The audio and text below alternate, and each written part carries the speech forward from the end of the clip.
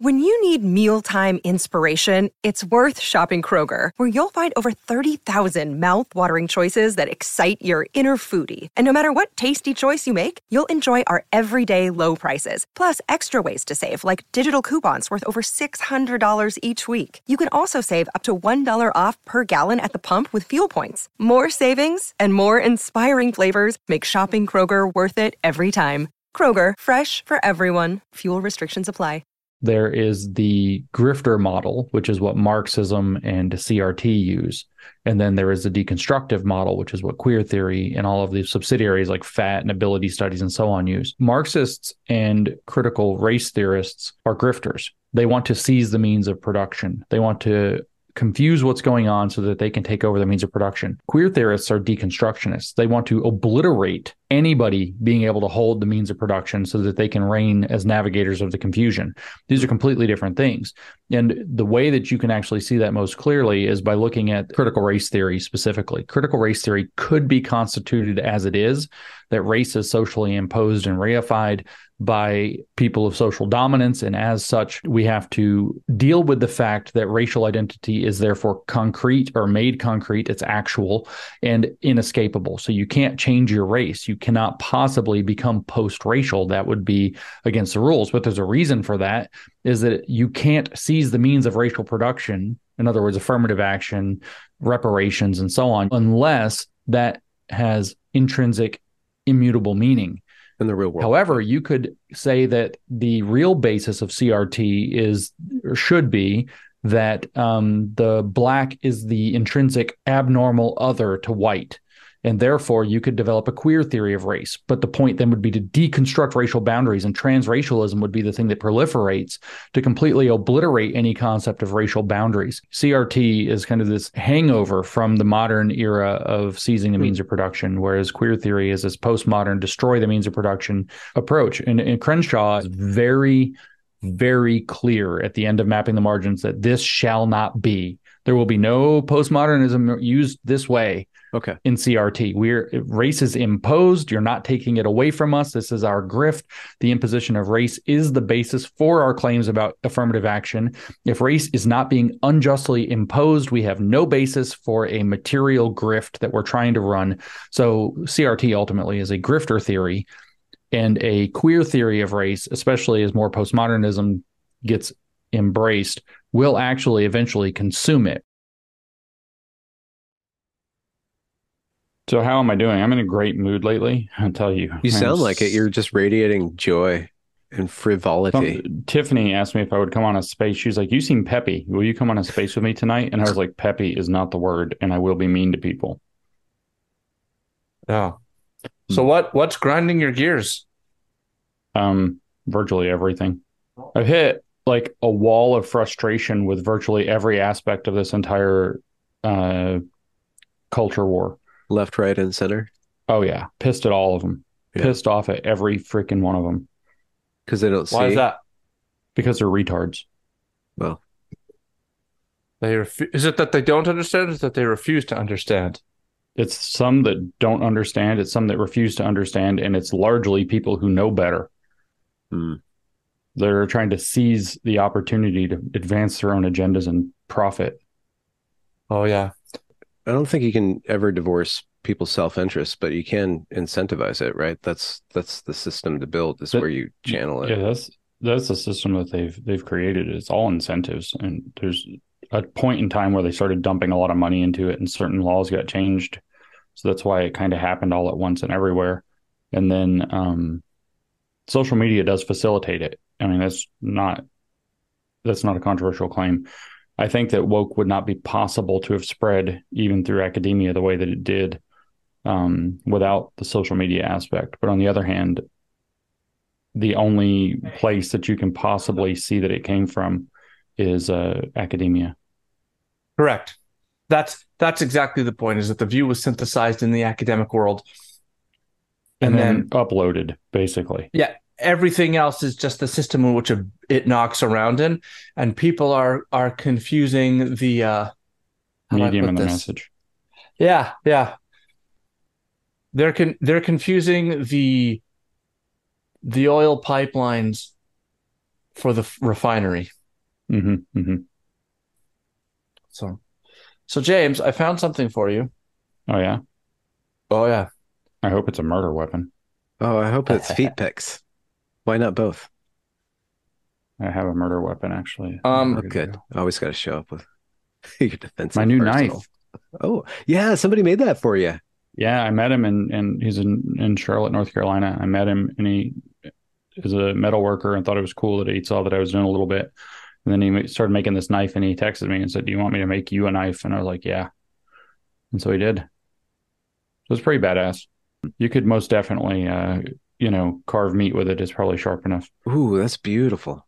Yeah, it's got the new discourses thing on it. Which Oh, wow, you can cool. do like the whole Paul Atreides thing. Did you come back with your feet pics? Murder weapon feet pics. This is from our favorite guy, I have a lot of favorite guys right now. Yeah. Henry Giroux. Oh, yeah, he is one of my favorite guys. In his later work, particularly with his work with Dono Malcedo, and in his numerous interviews, and in his talking books with authors such as Ira Shore, Antonio Foundes, and Miles Horton, Freire undertakes a form of social criticism and cultural politics that pushes against those boundaries that invoke the discourse of a unified humanist subject, universal historical agents, and Enlightenment rationality. Refusing the privilege of home as a border intellectual situated in the shifting and ever-changing universe of struggle, Freire invokes and constructs elements of social criticism that shares an affinity with emancipatory strands of postmodern discourse. That is, in his refusal of a transcendent ethics, epistemological foundationalism, and political teleology, he further develops a provisional ethical and political discourse subject to the play of history, culture, and power. Mm-hmm. Wow. But there's no connection between postmodernism and Marxism. They're different things and have nothing to do with each other. Yeah. Well, isn't postmodernism just a critique of power? It's not necessarily a reduction of everything to power. It can still be like a positive or useful critique, right? Because you guys have both said that, Foucault and Derrida and stuff, they're actually very useful to understand what they are. They are interesting to understand. I think that the postmodernists are decent diagnosticians. Are we actually doing this thing? Because I've been dicking around while we weren't started. Let's just stick around. Let's start. No, all right. So I'll stop checking my text messages and waiting for everybody to be organized then. Three dicks. Should I reread that passage as I No, I'm going to cut off? it in. It's already kicking. We're not going to stream. I'll just edit it in. All right. So, yeah, I never know if we've actually started when I come on here and always make an ass of myself. I think you kind of like that. Yeah, so I'll stop checking my text messages and playing with my knives and things. So, yes, the postmodern philosophy, I think, is a very good diagnostic for what's going on in our society because they weaponized postmodern philosophy in order to build the society we have right now.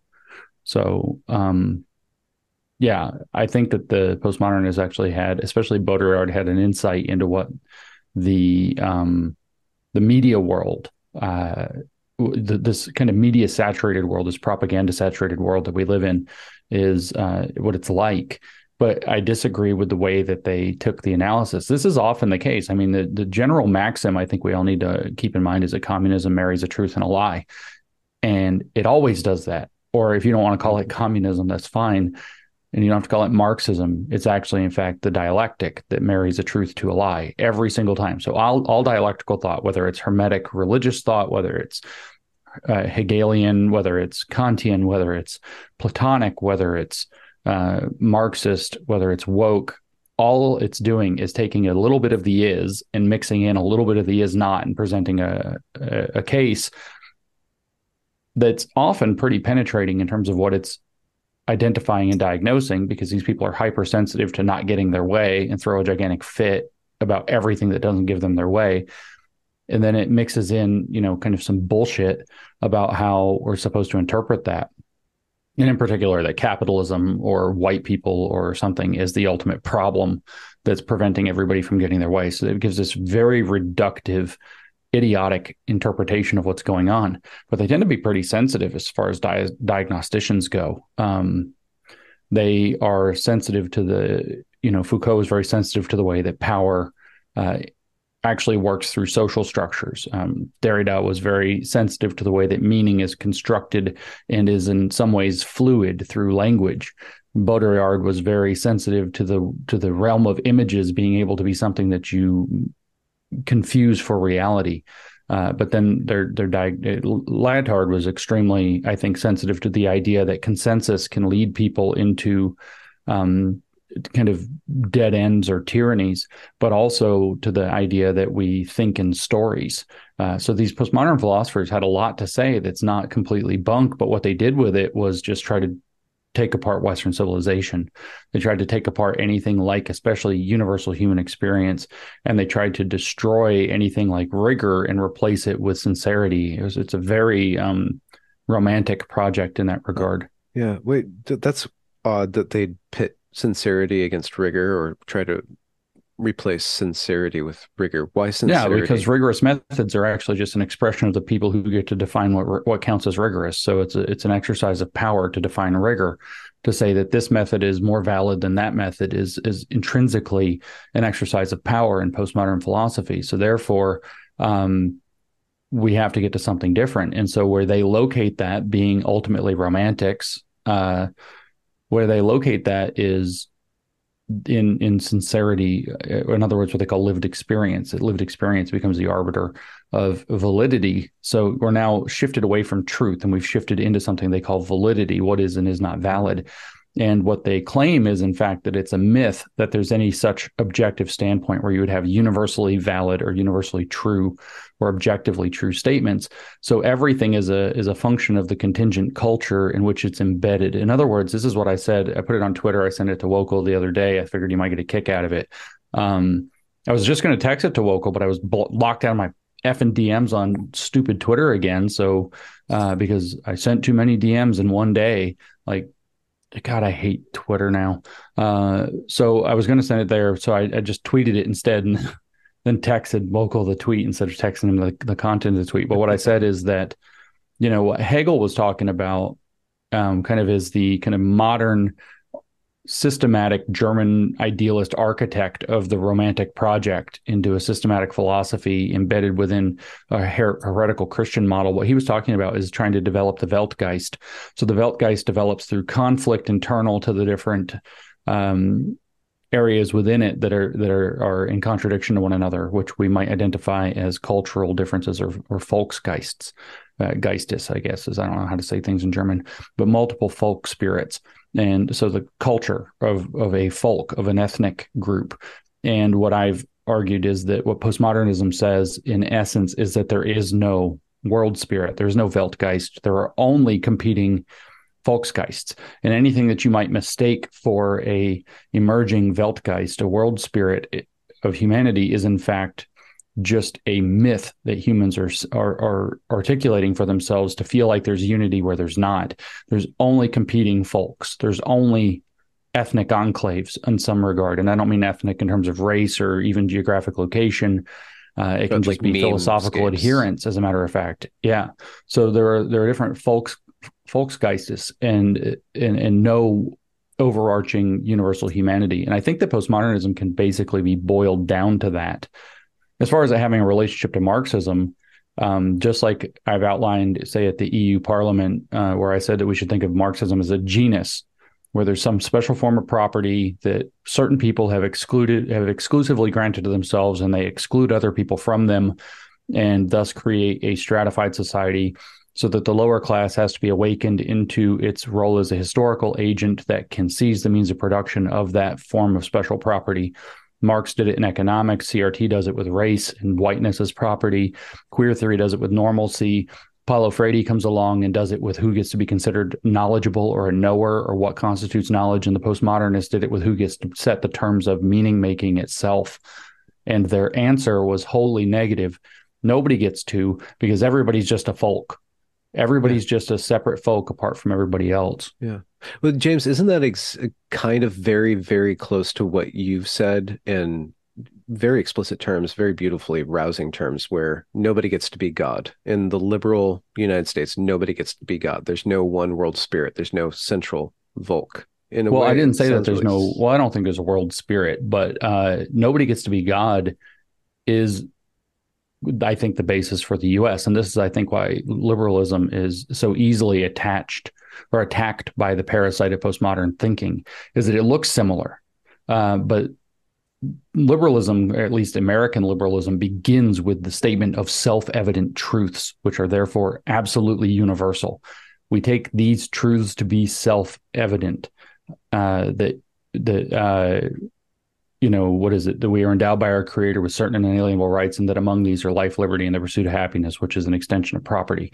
So what the liberal experiment is saying is that there actually are fundamentally self-evident truths that are therefore true for all people in all places and all times everywhere. And that completely negates the idea that truth is merely a function of power that rests within various folk. That's at the heart of the postmodern project.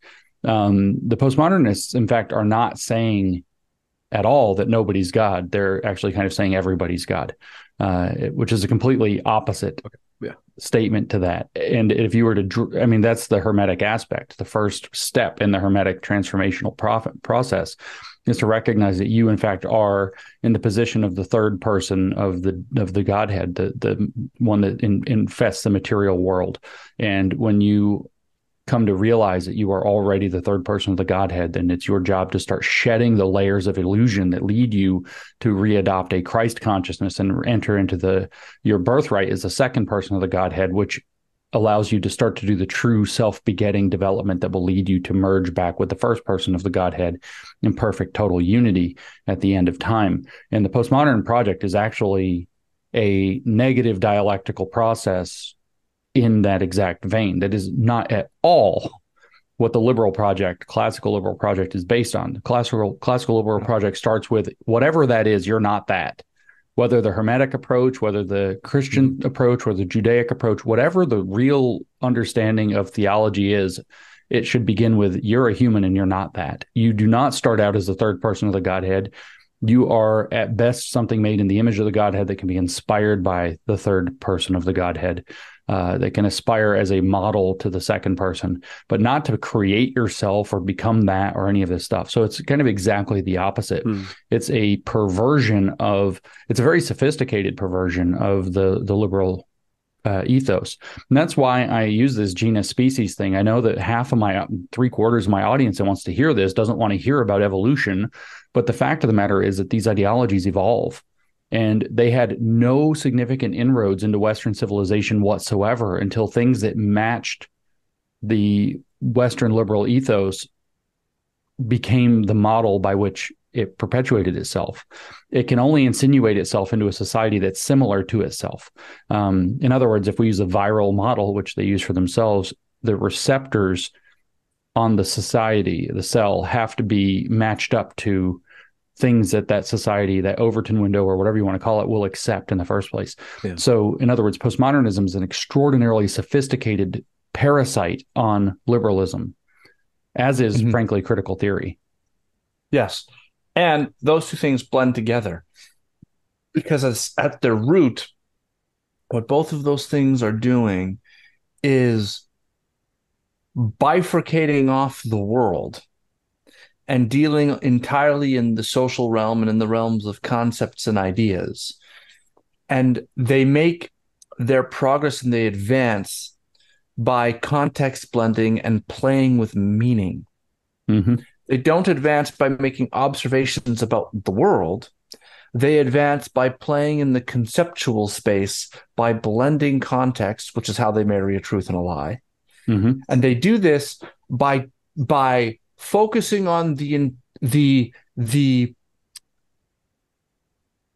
linguistic and conceptual infrastructure and the social ontology of the beliefs rather than their content. So the way to think about it is this: your beliefs are constructed in a particular way. They're formed in a particular way. They're cashed out in a particular language through a particular process. They also have a content, which either does or does not describe the world. Postmodernism, neo-Marxism, critical theory, Gnosticism, all of these things ignore the relationship between truth and the world, and instead focus on all the processes through which the beliefs are formed. The Gnostics viewed it as a sort of alchemy of creating beliefs and creating concepts, and that's the world in which you live. There's the absolute idealism that existed in the 17th, 18th century, and there's postmodernism. In analytic philosophy, this is often termed as anti-realism, term coined by Dummett. In every case, let's wind that up. In the particular case which we're dealing with right now, we can probably lay a lot of this at the feet of Antonio Gramsci. But Gramsci is an interesting character. He's got a lot of resentment going on. He's kind of a lame, physically disfigured guy. He's revolutionary, gets thrown in jail. He's got a lot to hate. The basic innovation introduced by the philosophy of praxis into the science of politics and of history is the demonstration that there is no abstract, quote-unquote, human nature, fixed and immutable, a concept which certainly derives from religious and transcendentalist thought, but that human nature is the totality of historically determined social relations. Hence, this historical fact, which can, within certain limits, be ascertained with the methods of philology and criticism, consequently political science, as far as both its concrete content and its longitudinal formulation are concerned, must be seen as a developing organism. And Michel Filippini quotes him as saying, society, as we have seen with human nature, does not contain any inherent eternal transcendent principle. Its unfolding depends on the constant recomposition of its unity by the dominant ruling class. So right there, you've got it. The unity is an illusion. It's a thing that's being superimposed on the world by dominant classes. There's no transcendent human nature of any kind. There is no thing that holds everything together. And there was a marvelous interview with Michael Foucault that he gave where he talks about this. And someone said, given that you don't believe in any structure or any unity, why should we believe you? What reason is there for us to believe you? And he laughs and says, there is no reason, because he knows where this leads. But the postmodernists, their kind of method for dealing with liberalism, one of them is to just kind of laugh their way through continuing. You point out, well, look, you're cutting off the branch on which you sit, and they say, oh, that's just a pile of excuses. We're going to keep going. We're not at our final answer yet. We'll be able to answer all of your objections if you just give us enough time. And then they just proceed and keep going. Or they Mott and Bailey their way through. There is nothing outside the text. And you say, look, the entire world is just a text, or irrelevantly like a text, or to be viewed as like, well, no, I'm just saying there's nothing outside of context. Okay, so there's a context for everything. Okay, then they go back to the original proposition. There's a point where Derrida says in Limited Ink, he says, I am not saying that there is no meaning or no absolute meaning, or that all meaning is not stable. And then he says, but if that's the accusation, that's false. But of course, if the accusation is that I am destabilizing all of meaning, well, then yes, I do that. And it's kind of like, okay, you just said you weren't doing the thing that you're doing, but you also are doing that. So just going back to Gramsci, just focusing in on that, like, where's the truth and the lie? How is he marrying truth and lie? Just about saying that everything is contingent on power, like everything is culturally contextualized. Like, so that's obviously true. Like, we're all a product of our environment, right? So there is the truth there. So where's the trick that this is the lie? Where's the truth, the lie that he's wedding? Well, he says the basic innovation introduced by the philosophy of practice into the science of politics is that demonstration that there is no abstract human nature, fixed and immutable, but that human nature is the totality of historically determined social relations. So totality is the lie. That there is no human nature underneath this is a lie. And that also can easily graft onto the kind of blank slate theories that kind of were floated around at the beginning of liberalism, especially Locke was big into the blank slate. I actually want to seize upon the next sentence or whatever it was out of Gramsci there, though, which is where he says that it's like an evolving organism. So what you have with postmodernism, neo-Marxism, and especially their fusion into woke in the West, which mostly took place in the laboratory of education through critical pedagogy, as much as we want to give Judith Butler some credit or something, what we actually see is effectively antibiotic resistant cultural bacteria. The woke or communism or hermeticism or Gnosticism or whichever one we want to label it as is all kind of like a virus or a more like, in this case, a pathogen. And what we've been doing through having, say, robust economic development in the West, having what they called advanced capitalism by actually introducing, worker protections into the system so that it cannot actually be fully exploitative and so on, is we started to apply antibiotics to the disease of socialism. Which is a gnosis. Socialism is a Gnostic belief, and we could unpack that for quite a while if we want. And so we applied antibiotic by basically making a functional economy. And what that did was it caused the bacteria that survived to become more dominant. And those were the ones that were grifting on other axes of oppression as they frame the world. And so race, sex, gender, sexuality, and so on all fall out of particularly the Marcuse. But what allowed that to all kind of catch on, especially within the sex, gender, sexuality kind of paradigm, was the deconstructive project, where this postmodern thing that looks like, I mean, to use the word like Baudrillard might, or the prefix, that looks like hyper liberalism. It looks like liberalism taken to its hyper real simulation or whatever. That makes a kind of pathogen that is resistant to the medicine of class struggle. Class struggle is like the disease, and we applied a medicine that prevents class struggle from taking over our society.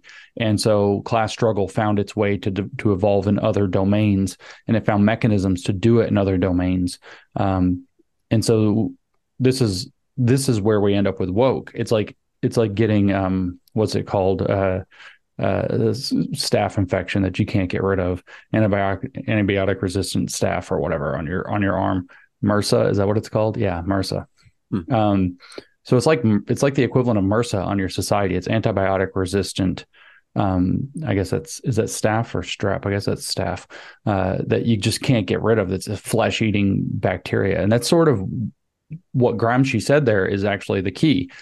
When you slip into the realm of believing that all of human nature is the totality of socially determined relations, in other words, political contrivance, one person over another, when you slip into believing that, and that all of human nature is a developing organism, what it is that their mindset is looking for a way to attach and infect around any medicine that you were to put down against it.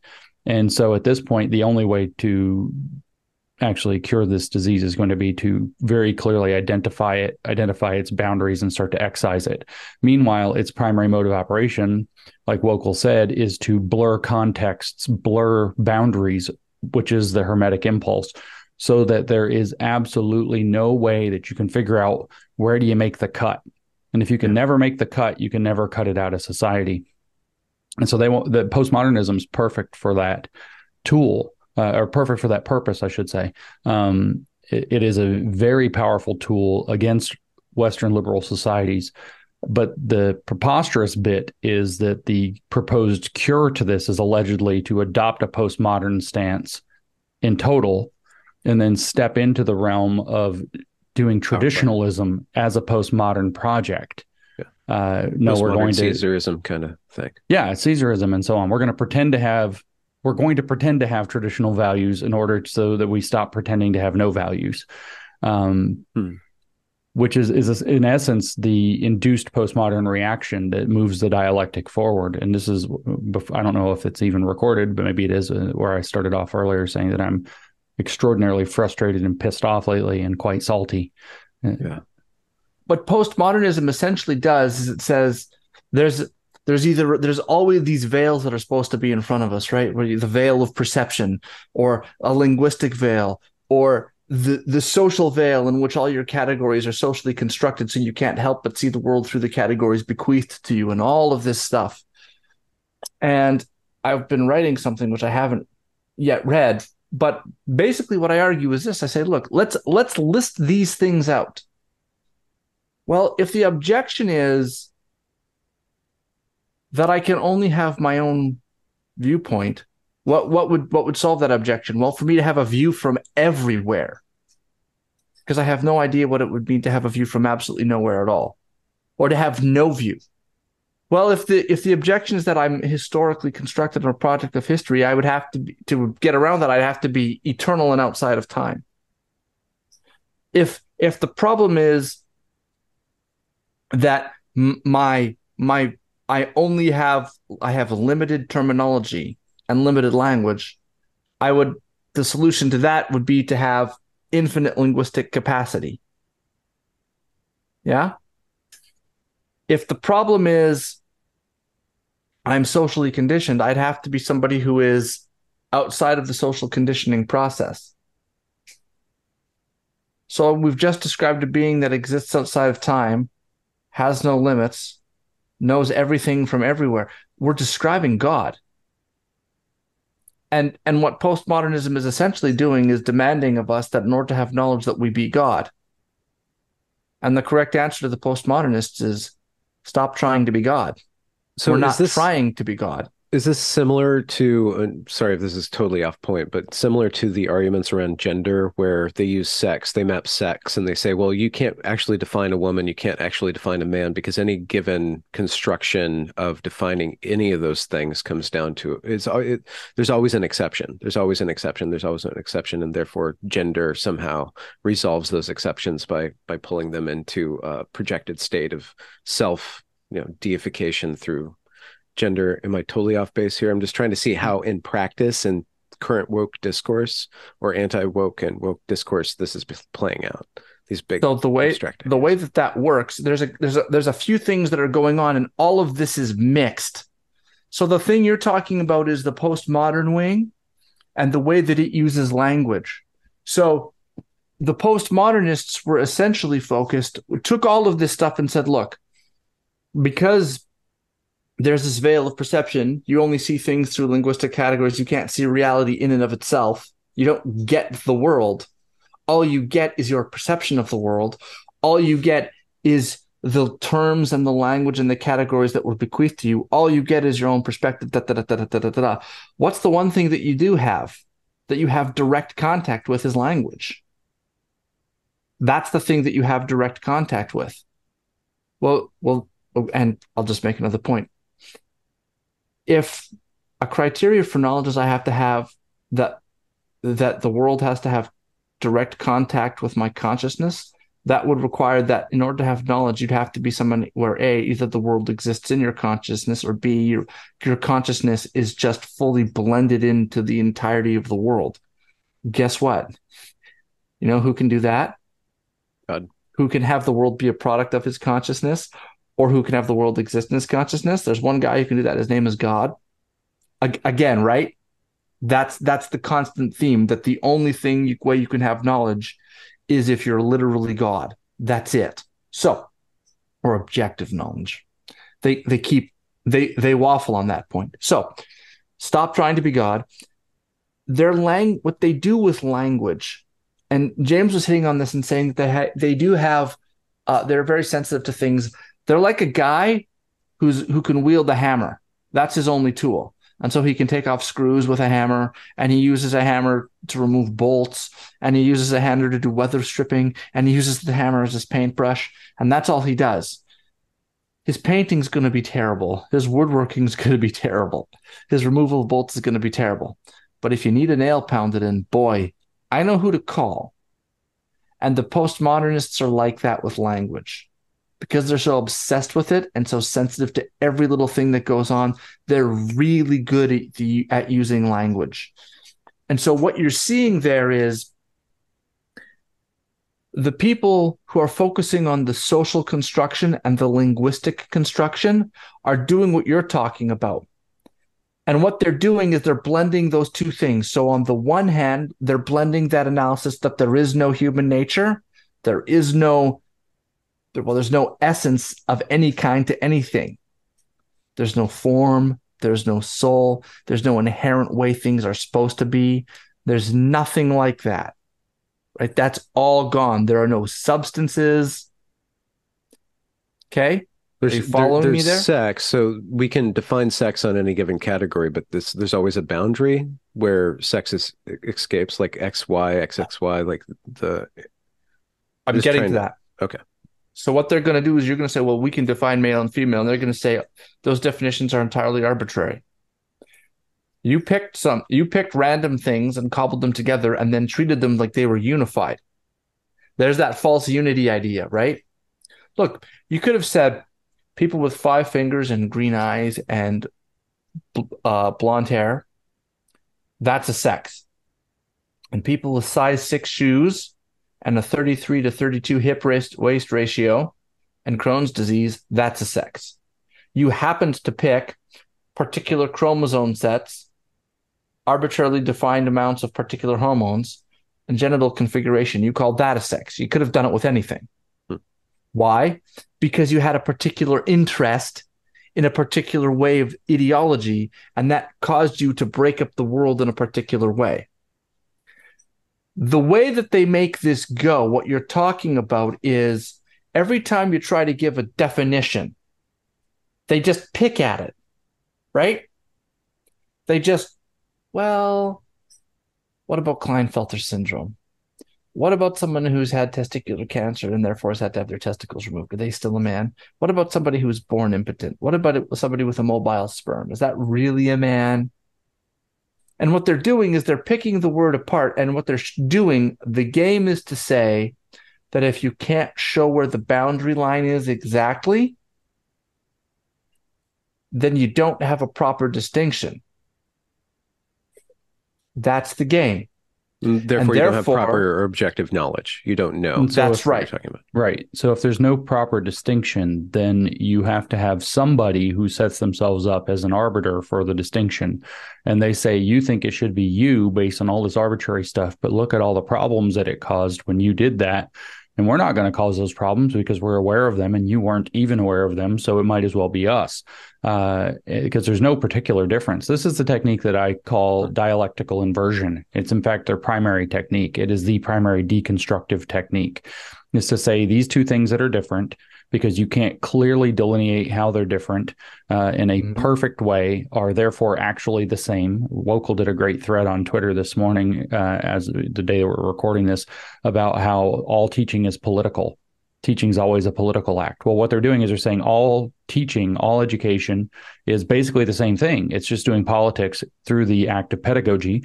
And therefore, look at all the problems yours created. So it's all the same. It doesn't matter. Teaching is always some kind of political act. And then there's all these problematics that arise from your method. And there are no problematics that we have to point to from our method because we haven't even been allowed to try it yet. But we know what yours are, so we're obviously going to do it better, so give us the power. And that's the dialectical inversion. That's the trick. That's the magic spell. What you're talking about with sex in particular, the wizard in question here really comes back to Foucault. Foucault is the father of queer theory. This is, I think, utterly unambiguous. He had a kind of primordial mother, if we want to get really kind of mythological and archetypal about it, who's Simone de Beauvoir. And that the genealogy on this isn't hypothetical. This isn't like, oh, James put some stuff together or Wokal saw it and thought this might be interesting. You actually have Beauvoir writing down, one is not born but becomes woman, in this huge articulation in the second sex of what it means to define yourself as woman absent social expectations of womanhood, which she identified with patriarchal power. And the kind of quest for a woman is either to accept socially imposed patriarchy or to decide to liberate herself from that and seek to see what a woman is in herself outside of any external definition. Yeah. And Foucault openly picks up Beauvoir's project and says, well, what is a homosexual? And David Halperin later tells us in the 90s, reflecting back on Foucault, when Foucault says the homosexual, what he actually means is, in the sense of queer theory, the queer, the person who doesn't fit in, the person who's outside of the norms of sexuality. So it's not necessarily strictly somebody that's same-sex attracted. Or somebody whose desires fall outside of the expected norms. Correct. Okay. Yeah. Anybody who's outside of what's considered normative, which is considered to have been erected arbitrarily. sexual normative in the having sex sense, or but sexual normative in terms of male female sense, either way. And that's, by the way, a huge fruitful playground for them in language, that sex means an act and sex means a biological condition at the same time. They play in that pun all the time. But what Foucault says is this, it is effectively the same thing, is that there's this hierarchical binary between homosexual and heterosexual, and the homosexual can only be defined in terms of the heterosexual. In other words, the queer can only be defined in opposition to that which excludes it, which is normalcy. And there's your birthplace of queer theory itself. Now, what happens is he lays down this idea, and this is where we tie back to everything we've already been talking about. And I had a hard time with this idea. And I actually, when I read Foucault, I glazed right past it. I just thought it was postmodern bullshit, and he just ignored it. But Judith Butler seizes upon it, and Judith Butler repeats it again and again throughout both Gender Trouble and Bodies That Matter. And it's really weird that it's very obvious, I guess, that it's a formative concept for Butler's philosophy. And she's considered in many regards one of the mothers of queer theory proper. And so that sentence is, to paraphrase, because I don't have it in front of me, that it is not that the body imprisons the soul, but that the soul imprisons the body. And so I just thought that was postmodern inverting, nonsense. Obviously, when we're talking about the imprisonment of one's being at some essential level, we are also talking about a Gnostic impulse here. Your which is, I think, at the heart state that you speak about. Right. But Foucault inverts what you would think it is. You would think, oh, I was born in the wrong body, therefore I need to transition. And that's the mentality, that the body is a prison for who their gender soul inside really should be. But Foucault said it's not that way. And Judith Butler built queer theory out of saying it's not that way. It's that the soul imprisons the body. And so what does that mean? Well, the soul is this sum totality of social relations that have created a patriarchal heteronormative order that say when that baby pops out of the womb and is born, and the doctor looks at it and says it's a boy, that you now have a social mechanism, which is the realm of the spirit here. The soul is the realm of how everybody agrees. It's that sum totality of social mechanisms and historical processes. So now you have this doctor who assigns a sex at birth. He says, oh, it's a boy. He has no idea what that person feels like, has no concept, but he says this thing that came out based on bodily characteristics. And that's why the trans people say you are obsessed with genitals, when obviously they are the ones obsessed with genitals. By the way, if you really want to find out what's going on, I strongly encourage the very disgusting habit of going and reading some of the porn they write for themselves. They tell you everything about how fucked up their worldview is. If you actually read the stuff they think other people aren't reading, rather than their political nonsense that they put out, it's very obvious who's obsessed with genitals. It's very obvious who's obsessed with a lot of really paraphilic things. But at any rate, the doctor assigns a sex at birth, and then all of society rushes in. So there's the spirit. That's the Holy Spirit in all of this modern era Gnosticism from Hegel and Rousseau on down. Is that the society itself, the social conditioning, the power that Foucault is talking about, and how power flows through everybody and conditions us, and this social constructivist idea that Butler is harping on with the idea of gender trouble and gender performativity, is that society says, hey, based on these conditions of your body, which were arbitrarily determined to mean something about who you are by a doctor, we're now going to reify that and force you to perform a role consistent with that sense. And so it is actually the conditioning of your soul to make you feel like you're supposed to be a certain way that forces you to make your body appear a certain way. So the soul is what's imprisoning the body. You are conditioned by social forces to believe it is appropriate and normal to be a certain way based on external features that don't really mean anything as to who you really are. And so that sense of socialized conditioning, that sense of normal, what's the word I'm looking for? It's a constraint is not the right word, but that you are, expectation is the word I'm looking for. There's this social expectation that if you happen to have a penis and testicles and so on, that you're going to look and act and portray yourself as a boy. You're going to develop your body in a masculine way. You're going to build muscle. You're going to present with, short hair and all of these different features, grow a beard or whatever it happens to be. And if you happen to have, ovaries and a uterus and a vagina, then you're going to present yourself as softer and pretty and whatever the deal is, longer hair. And you're going to do this because society, which is the modern and postmodern spiritual realm, is now enforcing, it's the Holy Spirit in a sense, it's the Weltgeist, by the way, enforcing upon you how you're supposed to be, imprisoning you in a body that you are constructing. So your soul is imprisoned in your body because you are building your own, you are conditioned to build your own prison for yourself through your body. And this is why they talk about bodies in such a weirdly disembodied way. Yeah. So gender is a way for them to leap out of that space of biological reality and into the world of social contingency that they think is what's really what matters. Your gender is who you really are. Your sex is this thing that happens as an accident of birth that should not be deterministic upon you. And then society is actually the thing that comes along and teaches you that you have to imprison yourself according to this material, fallen, profane thing that is your body with genitals, which they're obsessed with. In fact, the most profane thing, genitals, the second most profane thing maybe would be genitals after like your butthole. And so for lack of a better term for your elimination system. And so this is the mentality that's behind the whole sex gender thing. Even the most crude person who's been brought into the cult that doesn't have any of these details or understanding kind of on an intuitive level perceives the world this way as a result of having learned the social constructivist model. And what Wokal was talking about that relates back to this in terms of, objective truth is this is what you and I, Benjamin, talked about the other day with Mike Nana. And, somebody in the super chats asked if you have truth and reality as two sides of a trinity, what's the third one? And I immediately said epistemology.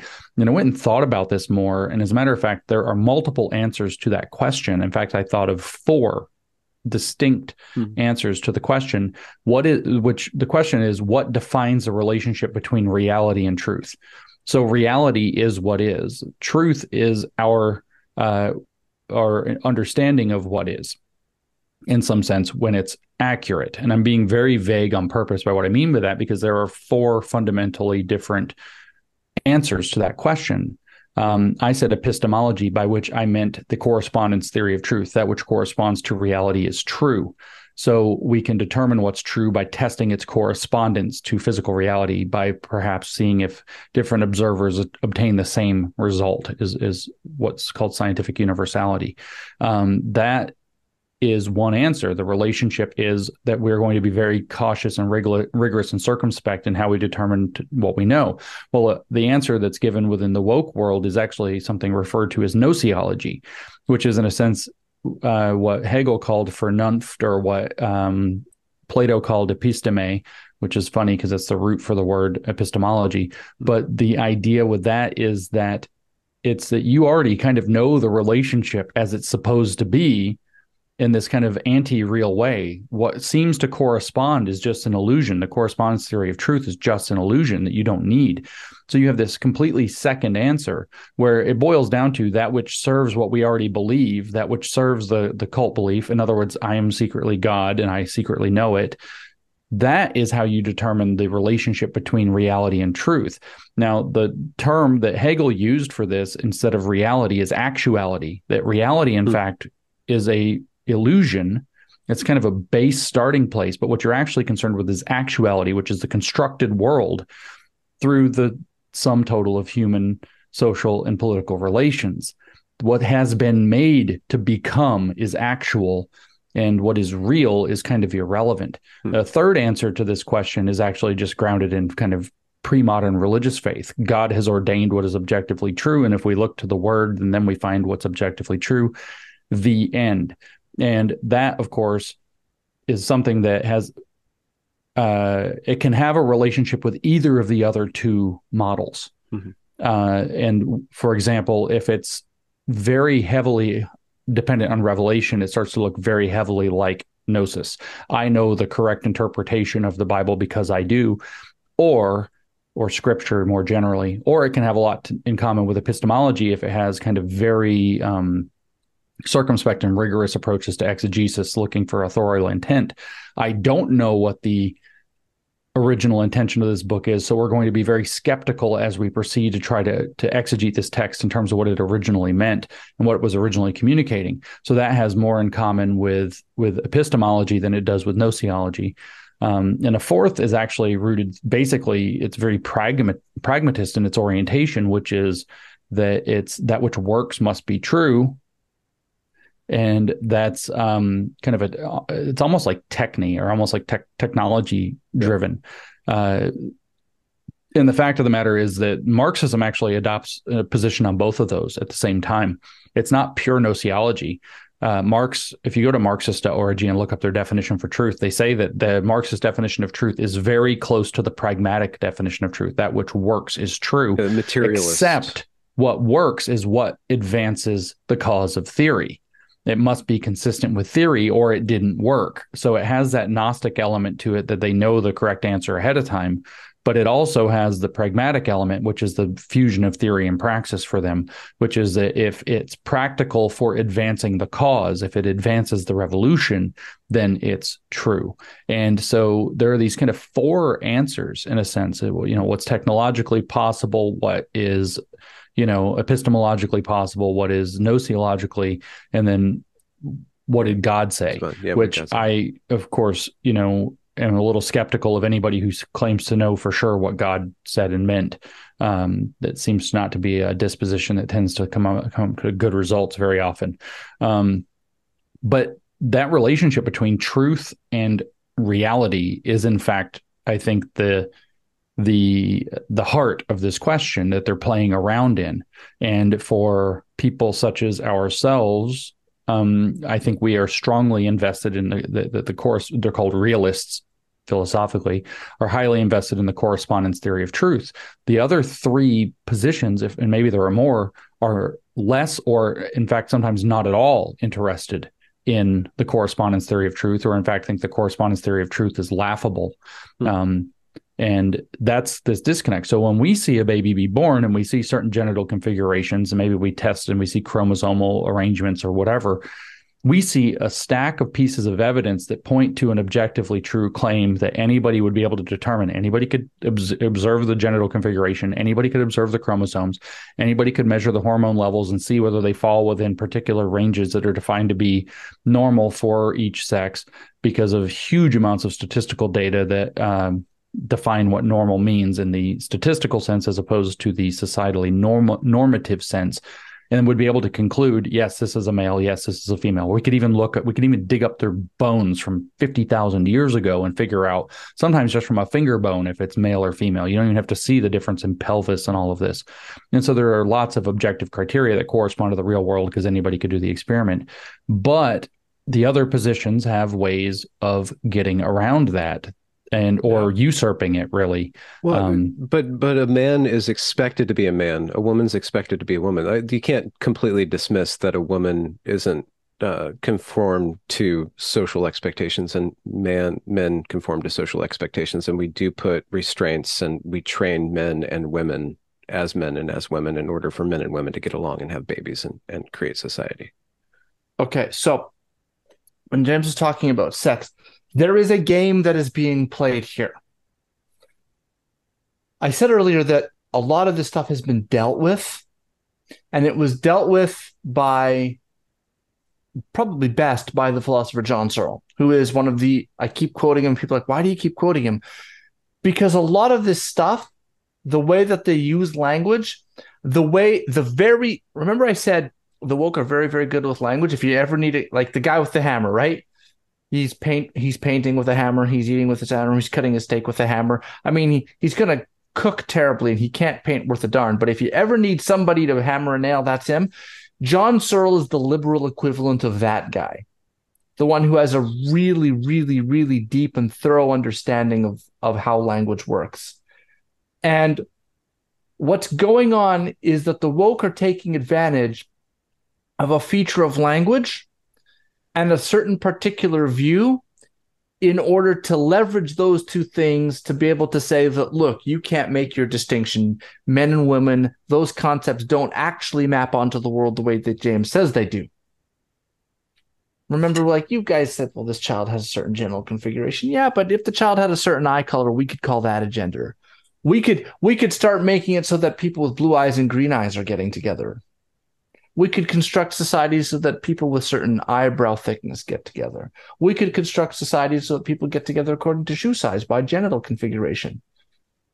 Why not liver configuration or kidney configuration? They're all about getting the set of necessary and sufficient conditions for this and that and the other thing. Unless you can have a set of necessary and sufficient conditions that lay out precisely what something is, your distinction isn't there. Derrida said, I confirm it for me, the point of theory and concept, unless a distinction can be made rigorous and precise, it really isn't a distinction. And Searle says, it is clear from this discussion that Derrida has a conception of concepts according to which they have a crystalline purity that would exclude all marginal cases. It is also clear on his view that intentional states have this feature and they have what he calls ideal self-presence. He is mistaken in supposing that these views are widely shared. In fact, I cannot think of any important philosopher's language who now hold such views, and it is not surprising he gives no examples. The very opposite has been more or less universally accepted for a half century, and I will shortly give some reasons why Derrida's conception of concepts could not be more mistaken. He does not understand what is going on. Derrida doesn't get it. So there's a couple of problems going on with what Derrida is doing, and the first is that Searle has an idea called the background. The background's in the network. The network is the sum total of your beliefs. Every idea you could have in your head is part of the network. Every memory that you have is part of the network. Every idea, every axiom, every proposition, every aesthetic sense, that's all part of your network of intentionality, right? Intentionality in this sense just means ofness or aboutness. Every thought, idea, sensation, perception you have that is of or about something, that's the intent, that's the network. The background refers to a set of background capacities. This is things like sight, taste, being able to reason, the capability to have mental images, the capacity to learn language, the ability to have social tools, to be able to understand other people's intentions, et cetera, et cetera, et cetera. The background is your capacities. The network is the intent, is all of the ideas and thoughts and everything in your head that could possibly be about something. At one point, if you follow the network and the background, the network enough and deep enough, it gets into the background. And the background, if you follow that, gets into the social background, your understanding of your society, the things you take for granted, your ability to understand English, for example. That bleeds into the biological background, which is your having a prefrontal cortex, et cetera, right?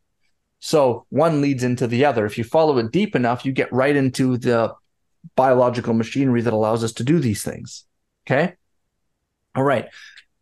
The background, all of the background presuppositions that occur or that exist, all of our background knowledge and our entire intentional network, all of the stuff that makes that up is impossible to list. And so every distinction can be blurred at the margins. Let me give you an example. So I'll use this example. Suppose I want to order a hamburger. So James brings me a hamburger, but it's in a concrete box that's locked. Did he give me what I asked for? Well, you might say technically he did. So I think, okay, very clever, James. So the next day I go, hey, James, a hamburger, no concrete box. And James says, okay, well, here's a titanium box with a hamburger in it. I think, yeah, okay. So I say, James, I want one, but a hamburger, but not in any kind of locked container of any kind. So James brings out a petrified hamburger from the days of King Tut that was found and says, here you go, this is for you to eat. And I say, okay. I want a hamburger, not in any kind of locked container and also not petrified. So James brings me a hamburger that is rotten, that's been sitting in the sun all day. So finally, you see what I mean? There's a whole pile of background knowledge and other intentional states, other propositions that make up the meaning and provide context. And it is impossible, even in principle, to list all of them. Can we read this? It says, Hank quickly realized that he wasted the first of his 3 wishes. Yeah, he asked for a big cock, right? and that can be mean a genital, or it can mean a chicken. It's important to have funny examples. Yeah. So what they're doing with the woke are doing with sex and all this crap is they're Can I just finish this? Oh yeah, Because sorry. my brain is Sorry, going to Wokal. burst. It's going to explode. Okay. Well, actually, So I kind the of want to point- see that. Hold on, let me keep interrupting you. So the point is this, and then I'll shut up for a bit. The point is this, that the way there are certain features of language and certain features of the way that we as humans operate, which require that there is a fuzzy border around the edges of words and language, but that there is a core that is solid. The feature of us is that language that we occur in a network, that meaning occurs, we interpret in a network against a background, right? We have a network of beliefs that occur against a background of capacities, and because those can differ slightly, and because we have different experiences, which means that our network is full of different thoughts or whatever that we've bumped into, there's going to be certain fuzzy edges. And then it's the other is a feature of language, which is that when you try to define a word, it's impossible to state every bit of background knowledge that is part of what defines that word. Derrida kind of picked up on this a little bit, and Derrida tried to say, well, see, there's nothing to ground language. But as Searle so wonderfully points out to us, Derrida's problem is that he assumes that if there's any marginal cases at all, that the language doesn't work. And Searle's saying, no, that's no problem to us. All of them are fuzzy. So how do you determine where the border is? Well, if you can find a spot between two concepts where you're not quite sure, if you're giving examples that are on the line, it's because you know where the lines are. That the lines admit of some fuzziness or of some disagreement does not mean that there is no center of the concept. The existence of unclear cases does not turn poles into spectrums. And the fact that there are some marginal cases does not mean that there are paradigm cases. And the fact that there are unclear cases does not mean that there are no clear cases. Yeah, that's right. They think that where there's a fuzzy boundary between concepts, that there's a permeable boundary between concepts. And that's simply not true. It's that, for example, that you can't tell the difference between, a leaf and a pile of leaves, which exact number of leaves makes it switch to a pile, or which exact configuration, if they're stacked neatly and tightly, or if they're stacked kind of loosely and not quite touching each other. Like when they fall from the tree, they're kind of all over the place, but nobody calls it a pile, but you rake them up into a kind of collected heap, and then you think of it as a pile. And heap is a similar word. You can't say where that is specifically, doesn't mean anything. It's not permeable. It's like you said, it's not a spectrum. You can argue if you want about whether or not this constitutes an actual pile. I don't know if that's a pile of leaves. It's kind of short of a pile, don't you? It's a little disorganized for a pile. But then at the end of the day, normal people are like, it doesn't fucking matter. Yeah. And that's as simple as it gets. Like, this is just, why don't we just rake the leaves because we've got stuff to do that has nothing to do with whether we call this a real pile or not. And we know what a pile is. And if you don't want to call it a pile, I don't care. And this is also, listening to Wokal just now, actually, frankly, made me understand why people used to punch philosophers. And it's like philosophers got to have a job at the pleasure of like nobility and rulers who would basically put them up. Is because it's like at some point you've got practical shit to do that has nothing to do with what exactly words mean. And people that have confused that for the pursuit of wisdom or the love of wisdom is just, it's very frustrating. They want to have a sort of crystalline purity of concepts in order to remove any a possibility of misinterpretation. Except no, they don't. They don't. That's not possible. Well, I'm talking what about what they the want positivists is to hold people to that standard so that they can assert themselves as having power that they don't have. And if we were going to be religious, in other words, they're going to deny the true authority of God so that they can claim authority in the worldly sphere as Satan. That's correct. Literally the myth or metaphor of Satan. And so they want to hold people to a literally impossible standard so that they say you can't hold yourself to that standard. And then in your space of confusion, they usurp power over you.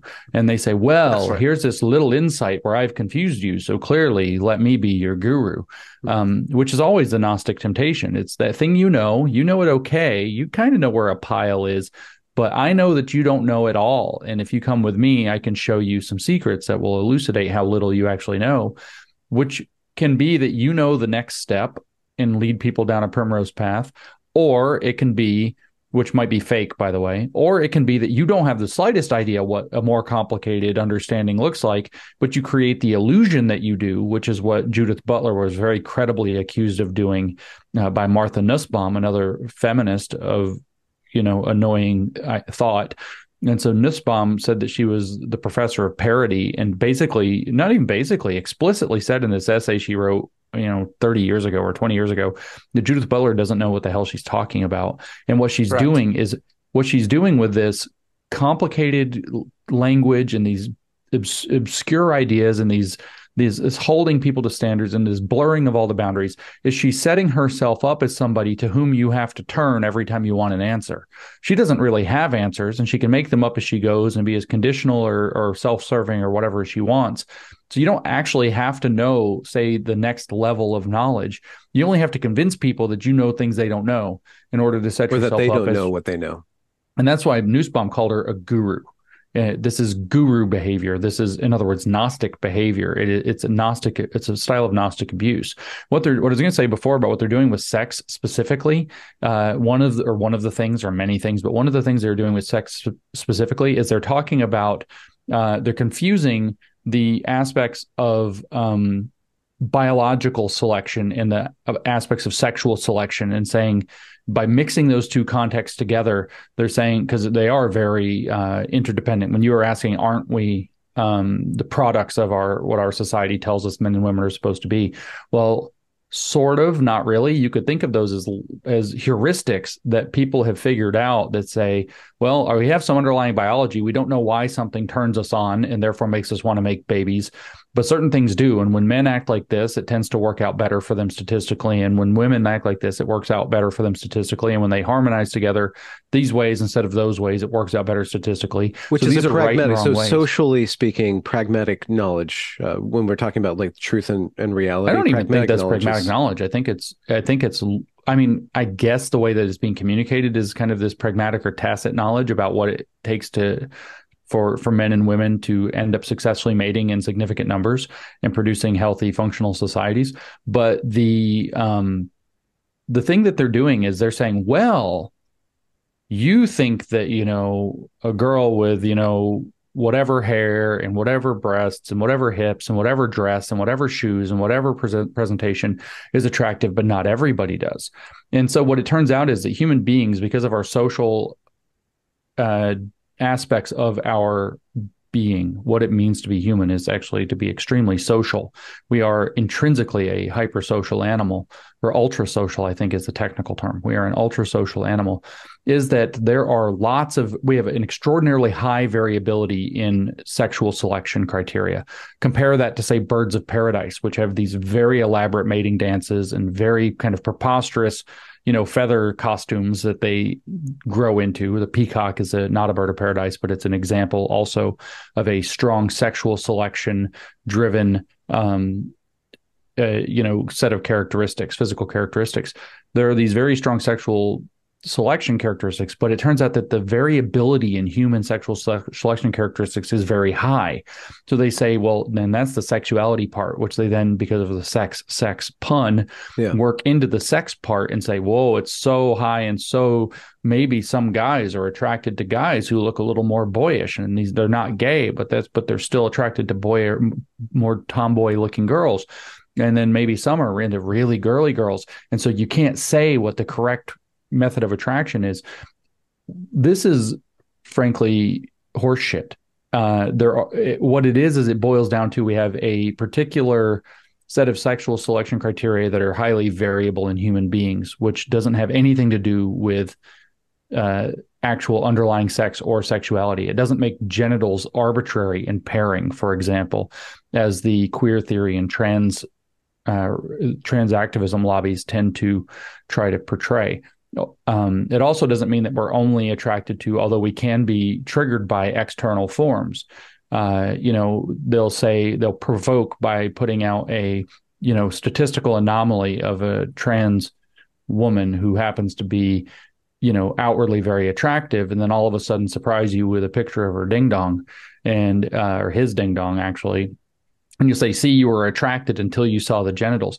But that's not freaking arbitrary. Like, that's literally not arbitrary. That, in fact, is probably, at some level that's not even, it's like that's your frontal cortex trying to override the lizard piece back underneath. It's like, no, we don't sword fight here, if you will. And so what they're doing is they're blurring all of those contexts. And so what Wokal's long articulation on this complicated philosophy is that what we're dealing with is, for people, what we're dealing with woke and all of these postmodern philosophers, is that they are seeking to establish themselves in a position of authority, not by seeking clarity, but by seeking confusion.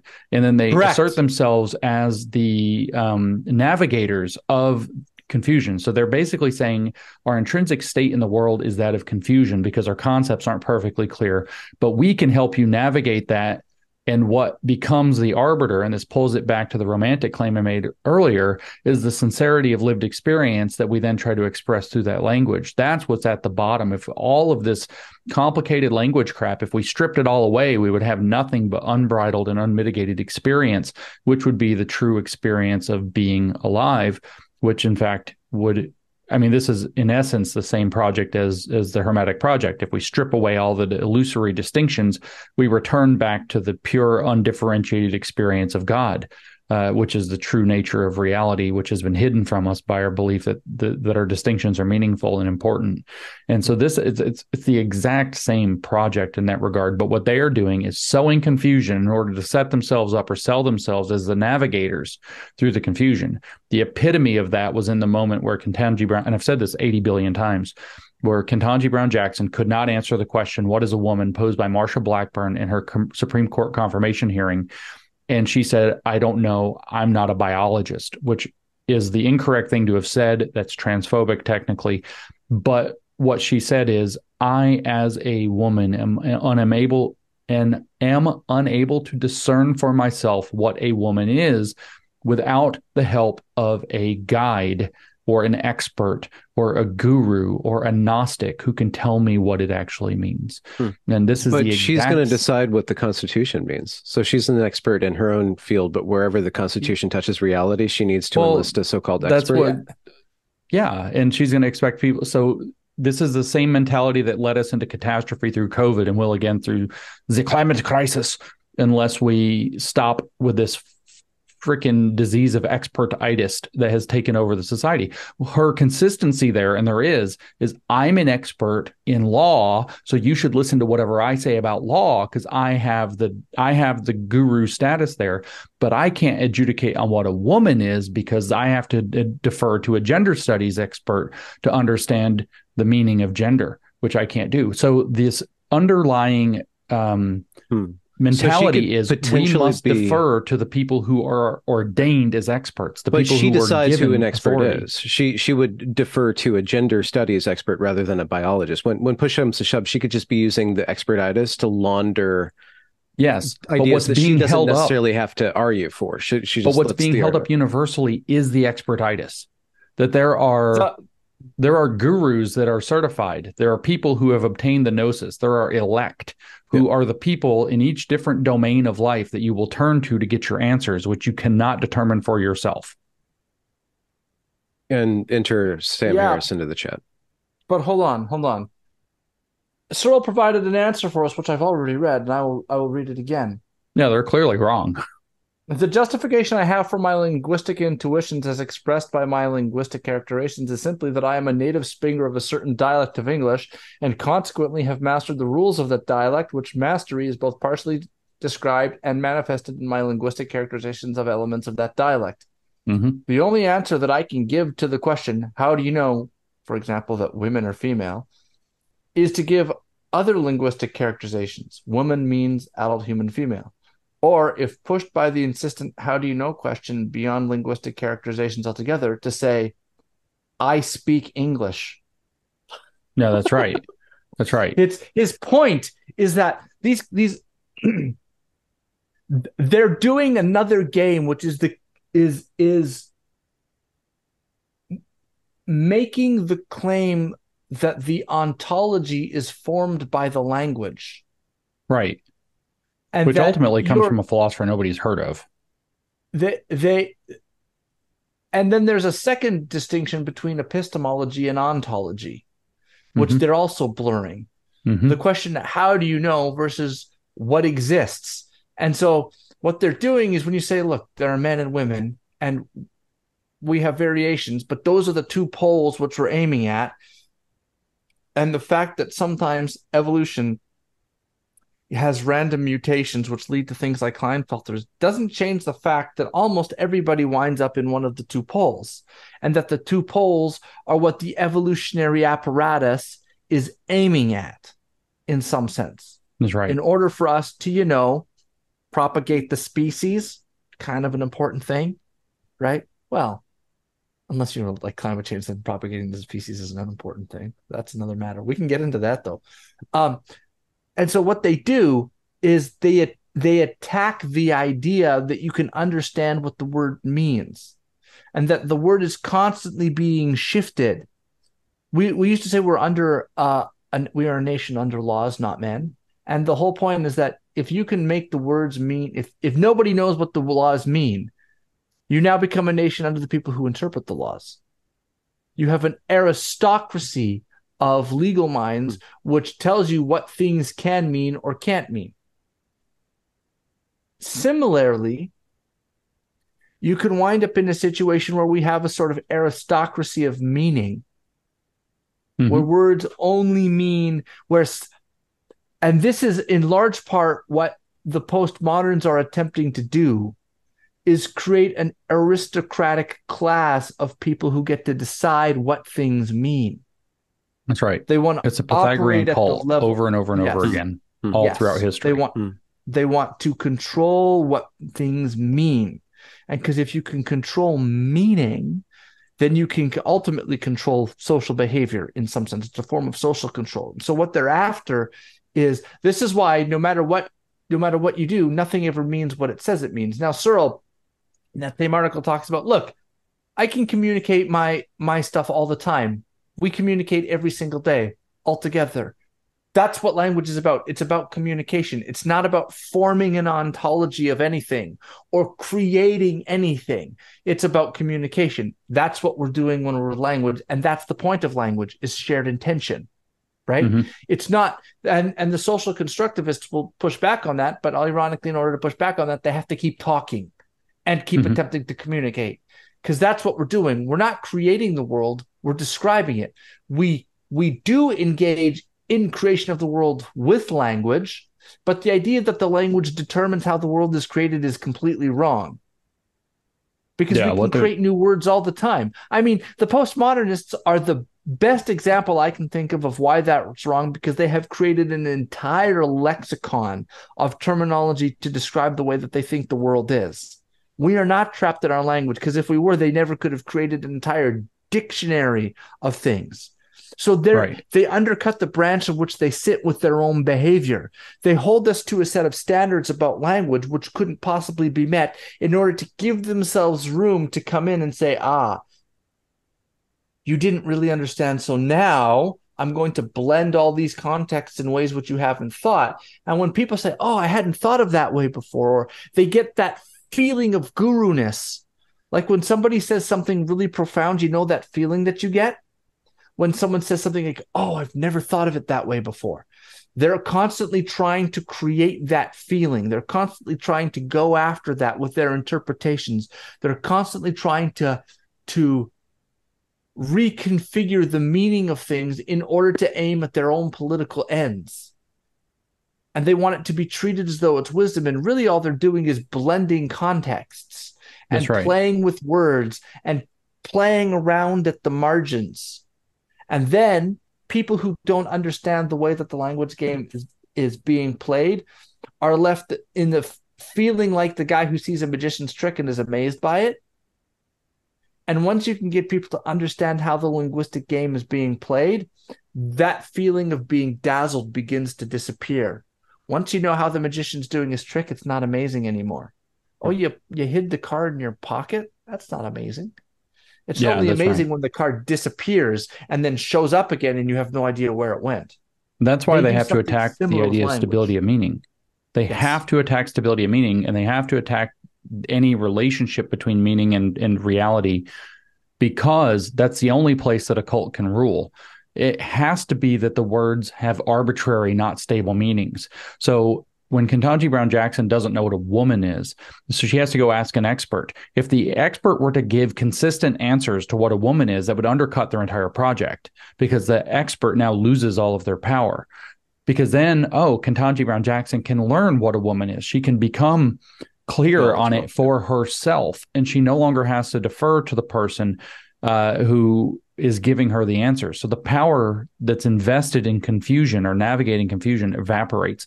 So you're not able to interpret the world for yourself. You're not able, because you have no language to articulate it in, but you're not even able to articulate the world for yourself either, because even the words that you use are matters of interpretation. This is where Derrida's kind of very famously usually attached to the idea that the reader has supremacy in terms of interpreting meaning over the author.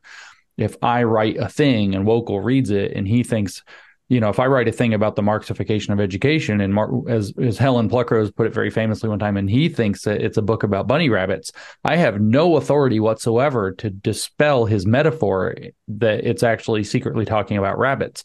And so therefore, I have no standing to say, no, the book's actually about Paulo Freire and education. And he says, no, it's actually about rabbits, and you just don't understand why. They have to maintain this ability to where confusion reigns, because anytime people can start to ascertain reality for themselves or understand truth or communicate their ideas clearly to one another, it undercuts the basis of their power. And that's that's as proof positive as you can get that what you're dealing with is cultocracy, or cult running things through political processes. And like I said, this is the Pythagorean cult filtered into the Platonic cult that he called the Republic, filtered into the New Age movement of medieval, late medieval, early modern Europe. Hegel, of course, was a Neoplatonist that recodified a lot of this into the modern form, following Rousseau and Kant, who were investing the spiritual realm, saying that the spiritual realm is in essence articulated and manifested through the social realm. That's especially Rousseau and Hegel were doing that, and then on down the line from there to where we end up with this woke and postmodern, all of this crap. But the goal is they must prevent people from being able to discern and communicate the world for themselves without the mediator of a navigator to what actually there is meaning. So this is one reason that I say there are kind of two approaches. I say this a lot to whether it's woke or Marxism or really modern and postmodern Hermeticism, which is that there is the grifter model, which is what Marxism and CRT use. And then there is the deconstructive model, which is what queer theory and all of these subsidiaries like FAT and ability studies and so on use. There's the one, so Marxists and critical race theorists are grifters. They want to seize the means of production. They want to confuse what's going on so that they can take over the means of production. Queer theorists are deconstructionists. They want to obliterate anybody being able to hold the means of production so that they can reign as navigators of the confusion. These are completely different things. And the way that you can actually see that most clearly is by looking at critical race theory specifically. Critical race theory could be constituted as it is, that race is socially imposed and reified by the people of social dominance. And as such, we have to deal with the fact that racial identity is therefore concrete or made concrete. It's actual and inescapable. So you can't change your race. You cannot possibly become post-racial. That would be against the rules. But there's a reason for that, is that you can't seize the means of racial production in other words, affirmative action, reparations, and so on, you can't seize the means of a material grift based on race or a political grift based on race unless that has intrinsic immutable meaning in the real world. However, you could say that the real basis of CRT is or should be that the black is the intrinsic abnormal other to white.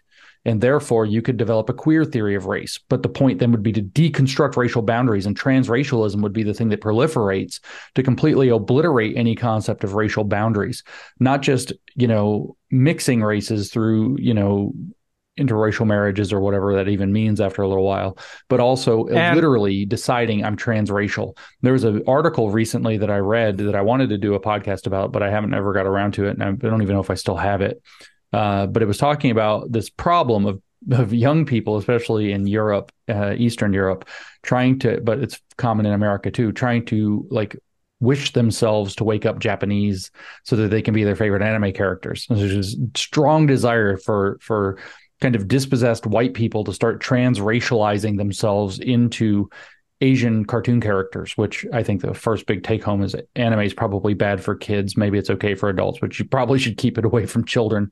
But secondly, the article was absolutely one of the most confusing things that I've ever read if you don't know what you're reading, because what it is it's a conflict between a queer theory of race and a materialist or more traditionally Marxist theory of race. It's a modern versus postmodern theory of race, and conflict is what it is. So these people are pushing for a deconstructive notion of race, and literally the argument given is that's not okay because the CRT people still have the social dominance here, and they're saying that's not okay. You can't change race because race is not real and is imposed. It's immutable, and it literally to somebody who doesn't know what they're looking at, that what you're seeing is a conflict between a modern seize the means of production theory and a deconstructive destroy the means of production theory of the same concept. It's incomprehensible what it is. I remember actually seeing Seth Dillon from the Babylon Bee, that's who shared the thing in the first place that brought it to my attention, just being utterly mystified by this, just saying, I cannot believe, basically he's saying the satire has outstripped his capacity, because here it is, they're saying race is not real, and because it's not real, it can't be changed, which is the exact opposite of anything that makes sense. But what actually makes sense is that the two are constituted completely differently. CRT is kind of this hangover from the modern era of seizing the means of production, whereas queer theory is this postmodern destroy the means of production approach. And Crenshaw in Mapping the Margins is very, very clear at the end of Mapping the Margins that this shall not be. There will be no postmodernism used this way. Okay. In CRT, race is imposed. You're not taking it away from us. This is our grift. The imposition of race is the basis for our claims about affirmative action. If race is not being unjustly imposed, we have no basis for a material grift that we're trying to run. So CRT ultimately is a grifter theory, and a queer theory of race, especially as more postmodernism gets embraced, will actually eventually consume it, which is going to be kind of exciting. And these kids trying to turn themselves Japanese or Korean so that they can become, their favorite anime or K-pop star through wishful thinking. And they report these funny things like, yeah, I think my eyelids changed shape. My skin came out slightly different color because I drank some potion and went to sleep. They're listening to subliminal messages in their sleep of waking up Japanese in the morning. And they think that it's changing the shape of their eyelids. There's literally a song about this. Yeah, I think it's also making. I think I'm totally Japanese. I want to hit on something here. What James is also pointing at here, he hasn't. I think he's made it explicit, but let's make it even more explicit. Is that there's a territorial fight going on here between the people who are holding on to the critical theorists and the people who are holding on to postmodernism. And is this? Can we map this onto the gender critical versus trans stuff? Like the feminists are more the materialist stuff. Sex has to exist in order for us to. I think that would fit. And then the queer theorists kind of think it doesn't exist. We need to pop out two tools first. And so the first one is the distinction is that James is right. There has been a lot of attempts to blend postmodernism. Did you mute yourself again, Wokal? He's got to yell at somebody. Yeah, Somebody help Wokal with technology. Yeah. So, Angela Harris said that they wanted to constantly rebuild in the light of postmodernism, right? They wanted to use postmodernism as the thing which dissolves everything else, but they wanted to rebuild using their critical theories. Mm-hmm. Of course, the postmodernists are going to say, well, why should we rebuild according to you? Why shouldn't we rebuild according to postmodernism? And there have been various attempts over the years to try and blur that. You muted yourself again, Wokal. Maybe you're farting. Somebody. And so what happened? Yeah. And so what's happening there is there's a territorial dispute that is going on about which one is going to reign supreme. There have been a lot of attempts to blend postmodernism with critical theory. Mark Lila pointed out in the New York Review of Books, he said, how do you get Derrida, Foucault, Baudrillard, Deleuze, and the other postmoderns mixed with like Adorno and Marcuse?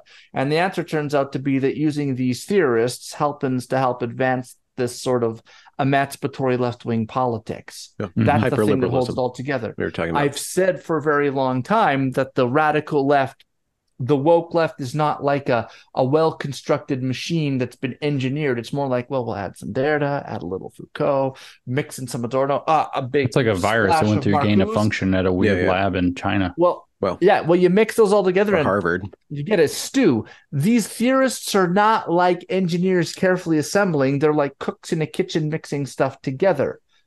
They're alchemists. Yes, and that's why I dropped earlier in the conversation. Well, they talk about alchemy. Yeah. Like we did that. But the point is, the most successful attempt, I think, unfortunately, to mix these things together in a seamless way comes from Henry Giroux. That's right. And he did it in education. That's why that's the mixing pot for these two things. Yeah. That's where critical constructivist epistemology comes from, who came from Joe Kincheloe, which was a student of Giroux and Freire. And inside of education, you can actually have praxis, because education is it's purely a social context. So you can be invested in this removed from reality kind of laboratory that's all mind, and get people to write more books about the mind. It's like a perfect place for this stuff to actually operate in praxis. To make the deconstructionists, short of some kind of force, are going to win this fight overall in the long run, because their argument is the only thing preventing you from seeing it this way, that say race is something that can transform, or that sex is real but gender is not, with the gender critical feminism, is your political preference. You are just asserting your desire to draw a line and maintain power that advantages you. Right. And so they actually have the more dialectical position, which means they will eventually win. And so long as the dialectic is allowed to proceed, the acid of the dialectic will dissolve and consume these kind of more Gnostic dispositions that no, we have the truth, we know where the lines are drawn, and so on. And so this is an extremely fascinating. But you are right, Benjamin. This is the war between the gender critical feminists, who are going to be framed that way, and the trans or queer theorists, who are, literally trying to say that, no, you're just trying to preserve sex for your own material benefit and social benefit. And there's a thing that's going on here where Mary Harrington, some of these other people were saying, look, this all woke all came from feminism, and the gender critical theorists are like, no, it didn't come from feminism. We were always, well, what happened is the second wave feminists picked up critical theory.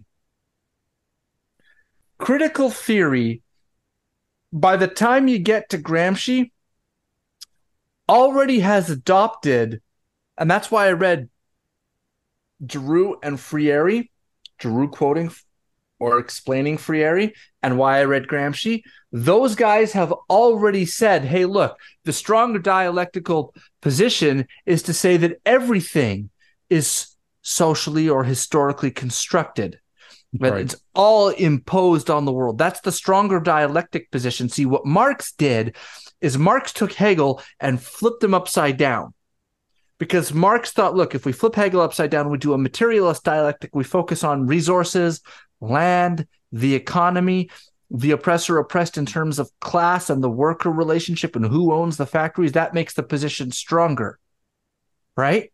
And he did that because then he thought he could get a political program out of it, which is why everyone focuses on Marx's political program and understands Marx as a materialist philosopher, which he was, and they understand him through his political program as being focused. But if you get back from his political program and look at his overarching philosophy, it's still utterly and completely dialectical. And he's doing what Marx is doing is saying his absolute historicism, which gets put on steroids by Gramsci and then gets transmuted, I guess you could say, into culture and social construction, is that gets you your anti-essentialism. It's already right there. There is no inherent, objective, stable, long, immutable things. Everything can be absolutely rearranged and is infinitely fluid in all directions, and it is therefore our job to construct the world and reality the way that we want it. That's what he's opening the door to, because there's infinite configurations of everything, right? Well, when you pull that, the neo-Marxists drop that materialism out, so they flip him back, and they move to culture. Or you might say they don't flip him back because Hegel was an absolute idealist, or not maybe an absolute idealist, but he was engaged in idealism. Marx says no, materialism. And it's more like they kind of flip Marx inside out and say, no. Yeah, it's a trinity. It's like the recycle symbol. So you flip it over, then you turn it inside out, and then you flip it over again, then you turn it inside out, and you flip it over again. Yeah. So they flip Marx inside out because Marx was like base and superstructure. They're like, no, it's superstructure and base, right? Yeah. The superstructure is the underlying thing. What you thought what you thought was the base is actually the thing that's built on top of the culture. And we're going to focus on the culture. The doorway to postmodernism is right there. And then you're going to step forward, and all you got to do is bring in the social elements of that the postmoderns bring in, and now you've got your attack on liberalism. You bring in your linguistic relativism, your conceptual relativism. You can bring in your Derridian philosophy of language, in which there are no ontological anchors which hold language to reality. You bring in your Foucaultian analysis, which says that everything is ultimately a mask for power, and that the ontology of all of these social processes, or of all of your language claims and of all of your truth claims, is actually a social ontology, and therefore they're completely subjective and not objective. You destroy the objectivity, there's an epistemological ontological fallacy there, but we won't get into that now, or maybe we'll get into it in a bit. And you do all of that work, and you bring all of that in, and what you're able to do in that situation then is obliterate what's left of liberalism. Okay? The problem is that axis is so strong it dissolves everything. And what happens is that the people who were just doing critical theory were saying everything is historically constructed. And so at least then, when you're saying everything is historically constructed, you're at least saying, well, but we are in this historical moment. So we need to create the socialist man, but we're stuck with having to rearrange the material world to do it. That's right. Yeah. But this just follows the same spiraling process of this trinity, because Marx actually kind of got that idea from Goethe, and he quoted Goethe on the point that said that all truth is relative because everything that exists deserves to perish. And so the grift of the CRT deserves to perish. It deserves to be dialectically consumed. And that's why this took place within education. This fusion of these things is because Paulo Freire recognized explicitly that the revolution has to be perpetual, that any revolution that stops anywhere becomes sclerotic and bureaucratic automatically. You have to set up a bureaucracy to protect sex from the dissolving acid of deconstruction. But everything that exists, like a coherent understanding of sex, deserves to perish, according to Goethe. But what you actually have is you see this spiral, and what it does every time it goes around is it incorporates a little bit of the stuff that it picked up on the last pass. It is the recycle symbol, by the way, like literally. It's the best image you can have of the thing. It flips around, turns inside out, and goes around in a circle over and over and over again. But it's really a triangle with 3 points. And the top and point... And a snowball just accumulating more and more mass to itself. Yeah, so Hegel has the top point is in the ideal realm. So he's an idealist, and he actually got a lot of his ideas from Rousseau, who was a social theorist. So the social or cultural gave way to the ideal, and the ideal when it gave way in Marx to the material gave way again to the social and cultural with the neo-Marxists, which gave way again to the ideal with the postmodernists and woke, which tells you that the next turn should be materialist, but we see where it's going, which is into this sustainability, degrowth, circular economy program. And you can guess where it would go next is back into a cultural program, which is obviously going to be global consciousness, because they're already laying the groundwork for a unified global cultural consciousness through the Global Citizen Initiative and so on. And you can guess where it's going to go from there is back into the ideal, but that's where they think that the singularity is going to happen. AI is going to step in and create the perfect ideal system that's perfectly understood beyond any comprehension of humans by uniting all humans within the AI and through the so-called Internet of Bodies or Internet of Minds that they want to build out by, say, 2050. So you can kind of see their whole program, but it's the same dialectical spiral. You can go back to Rousseau, and you can go through Hegel, you can go to Marx, you can go to the critical theorists, you can go to the postmodernists and woke, and then you can end up looking at the Klaus Schwab sustainability model, and then move into the global citizenship model, and into which is the UN, and then into this Yuval Noah Harari kind of nightmare scenario. Humans are hackable animals. Humans are actually irrelevant. We build a Noah's Ark and let all the useless eaters flood, or whatever the hell his psychotic visions are. But this is the nature. And the problem is that this dialectical process, so long as it is allowed to go, continues to consume. And because what it does is it mixes some is not into what is. In other words, it mixes a lie into the truth. It blurs boundaries. It destroys conceptual understanding, as that it is a inherently destructive process. Goethe had it right. All truth is relative when you believe that everything that exists deserves to perish. Yeah, which there's preys upon the Christian idea, and particularly kind of the Calvinist version of Christian idea, which is that everything is inherently, rotten and sinful. In particular, humans are, and so that we deserve absolutely nothing, so that the mercy and grace of God is this incomprehensible miracle, because we are a wholly fallen being or set of beings. It latches on. You talk about these receptors. You can see that receptor where Goethe is like, well, everything deserves to perish, and you can hear a whole lot of kind of, at that point, mystical Lutherans in Germany, in southern Germany, thinking, yeah, it does. Everything really is rotten, and it does deserve to perish. And the only thing that's really true and deserves to be exalted is the kingdom of God. And so, yeah, well, all truth in the world, all worldly truth does deserve to perish, and it is all relative. And so the whole spiral of destruction, let's systematize that, says Hegel and Kant, and turn it into a program to build all aspects of philosophy. Hegel didn't stop with the phenomenology of spirit. That's just kind of an introduction or an initiation into his philosophy. He writes the philosophy of right, which is like right and wrong. It's Recht or whatever in German. And what it's Recht, I guess, is how you pronounce. I don't know how to say German things. Everybody knows that. Recht. And the Recht. Yeah, like get wrecked. It's get wrecked is what it, for philosophy of get wrecked is what it is. But he outlines this concept of the ideal, constitutional monarchy society and what defines right and wrong. And it's really like at the beginning, the preamble, he's actually talking about how philosophy and its ideal, which he equates not necessarily there, but in other places with religion, the highest form of religion. Philosophy itself should be completely unbounded, and it shouldn't have the state stepping in to interfere with it. And, in other words, free thought and free speech and free writing.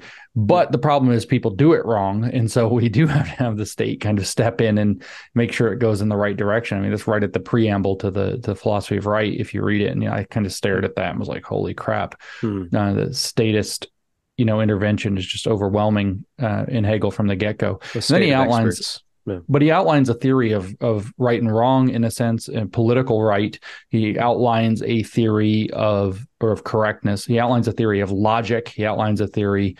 So he's got politics. He's got virtue. He's got everything wrapped up in his goofy program, which is, frankly, just this weird blending of Hermeticism into Christianity under a Christian mold, kind of undeniably. And what you have then is this blending of lie with truth. In other words, what you have is a destructive process masquerading as a creative process, or what you have is Satan dressed as the garb of an angel of light.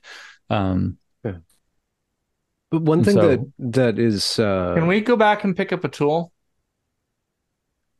knife. We need to wrap up in about 10 minutes. I have a bunch of moms against gender affirming care to speak with. This is kind of the question I have to leave you with, but how do we disentangle hyperliberalism from liberalism? Because, we got women's rights, we got civil rights, we got all these rights. And then the woke come along and say, well, we don't have rights enough. So they claim the advances of liberalism and then push it even further. And it sounds like part of the project is to disentangle liberalism from hyperliberalism. Say liberalism, a certain amount of liberation, not from reality, but from certain sorts of bonds, certain sorts of arbitrary, unelected obedience to certain things that it should be arbitrary. That was good, and that enabled freedom. But ultimate or ultra freedom, ultra liberalism that latches on to that same process of liberation turns gay rights into queer theory, into anything goes under the sun, into bestiality, pedophilia. There are no lines, right? So we want to preserve certain rights, but not just emancipate ourselves from reality, right? I mean, it looks a lot, honestly, Benjamin, like the non-aggression principle that the libertarians talk about. It looks similar to that. I don't know what the specifics might be, but the idea that you don't get to demand conformity from other people in order to claim your rights turns out to be a kind of a big thing. Nobody's depriving you of your rights to do what you will with your body by telling you that you can't do it in public in front of other people to where you're now infringing upon their rights. So the answer in liberalism, just kind of to circle back where we talked earlier, where it's fundamentally different, is that if we're truly nobody's God versus everybody being God, if nobody's God, then first of all, there's no call to us all being unified under one view. If we're all God, we all have to have the exact same perspective on everything. If none of us is God, that doesn't follow.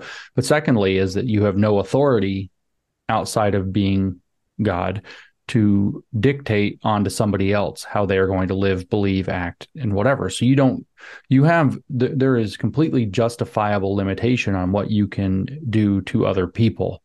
In other words, because you don't have the authority to force them to think or believe or agree with you in any regard whatsoever. Your disagreement isn't merely you refusing to get on board with the one universal program that certain people think that they've figured out. It's in fact that nobody knows what the program is. So you have to take a minimalist approach, not a maximalist approach in terms of what you're allowed to do. So yeah, if you want to fly your freak flag, that's fine. And you should do so in private.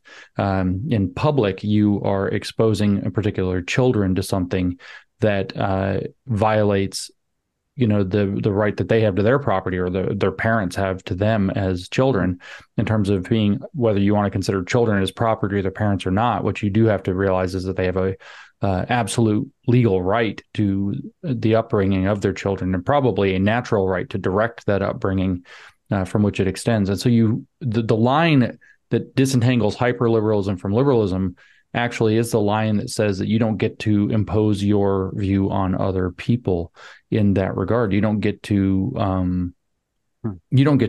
claim authority over another person, and you don't get to sidestep that by claiming, well, we actually are all on the same program. You guys are just too deficient to recognize it. Mao's unity, criticism, unity. We'd have unity if everybody recognized that we're actually all on the same program. No, sorry, Mr. Zedong, we are not all on the same program. We most certainly are not on the same program. Some of us are doing different things, and what I think that's where the line between hyperliberalism is, if that's what you want to call it, and liberalism really is drawn. What it is romanticism. The romantic believes that the world needs to be ordered around his fantasies, and everybody has to accommodate those, and that he has some kind of high order Gnostic position from which he can order it and demand it, which is just narcissism turned into a political project. And the liberal position says, basically, if I might be so coarse, no, fuck you. Frankly, fuck you. We're not going to do that, and you can't make us. And that's why it always turns tyrannical, because it doesn't have an answer to what do you do with people who say no. Liberalism does, which is live and let live, but we're also going to erect a clear distinction between the public and private spheres, which needs to be maintained. You do what you will in private, so long as it doesn't harm or injure other people outside of the group of consenting adults that are participating in it. And you do not do what you will in public. And certain things that you do in private might cause external harms, like, rampant drug use can cause basically deaths and other things. Somebody has to go pick up the bodies, so it can cause harms. And so we have to pay attention to that as well. So all of these things are actually justifiable under the liberal ethos, that nobody gets to have to imbue themselves with the authority to basically crap on other people's parades in that regard. But it requires a firm boundary between public and private life. This is, if we want to interpret John Adams that way, why he said the Constitution is for a moral and religious people and is wholly inadequate to the governance of any other. What is a moral people? Well, certainly at the very least, and there's probably a lot more to it than this, but at the very least, it's people who know how to regulate themselves in public. Yeah. I think it would also, if you are dysregulated in private, that will probably bleed over into public as well. So there is a call to being regulated in private as well. But I think I don't think that this is as complicated or confusing or arbitrary as it sounds. We have to nail down what people actually do and don't have a right to. And narcissistic enablement is not something anybody has a right to, as a matter of fact, because it demands that other people become the supply, which abrogates their fundamental rights. I would like to add something, that I think that there's another thing that needs to be said here, and that is, how do I put this really, really quickly? The other thing that I think demarcates a line between liberalism and the so-called hyperliberalism, or the postmodernism, or the wokeness, is that wokeness sees the political ideology coming first, and truth as being a thing that's built on that. In liberalism, the roles are reversed. Truth comes first. In other words, that's right. Reality is not something that you can describe your way out of. To take a page out of Dr. Campbell's book, who was taking a page from Donald Davidson, that the test of a true metaphysics is that you can't describe your way out of it. And what postmodernism seeks to do with its blurring of boundaries and languages is give itself the tools to describe its way out of a true metaphysics and to describe its way out of reality. That's what it wants to do. Because ultimately what it wants, Ben, and you touched on it in your question, is it wants liberation from reality. That's right. And Searle writes, he said, one of the problems and he writes this in Mind, Language, and Society, why are they doing this? And he says, I think they just think that they're insulted. It's just so unfair. It's just so vulgar that reality should be able to impose itself on us in this way. And so they're looking for ways to describe themselves out of reality so that they pointed out that we were not gods. You're limited. You only have your perspective. And then tried to create for themselves a theory of language in the world, which would allow them to become gods, the creators of everything via language and power, the reordering of all that exists. They want to be freed from reality. And I think that this ties into the gender critical thing versus the gender crits have made a mistake. And the mistake they've made is that, why are they defending the sex gender distinction, and why are they defending themselves from trans? It's not because of truth. It's because of politics. They're still built on the foundation where politics comes before truth. The personal is political. The problem. Yeah, that's the problem with a lot of the TERFs, is that they have drank the Kool-Aid of critical theory and have allowed themselves to be put in a situation where they're looking at the political effects of what the trans people are doing, what the deconstructionists are doing, and they're not looking at the truth question. We make truth primary. That's the thing. And here I'm going to do something that James is just going to love.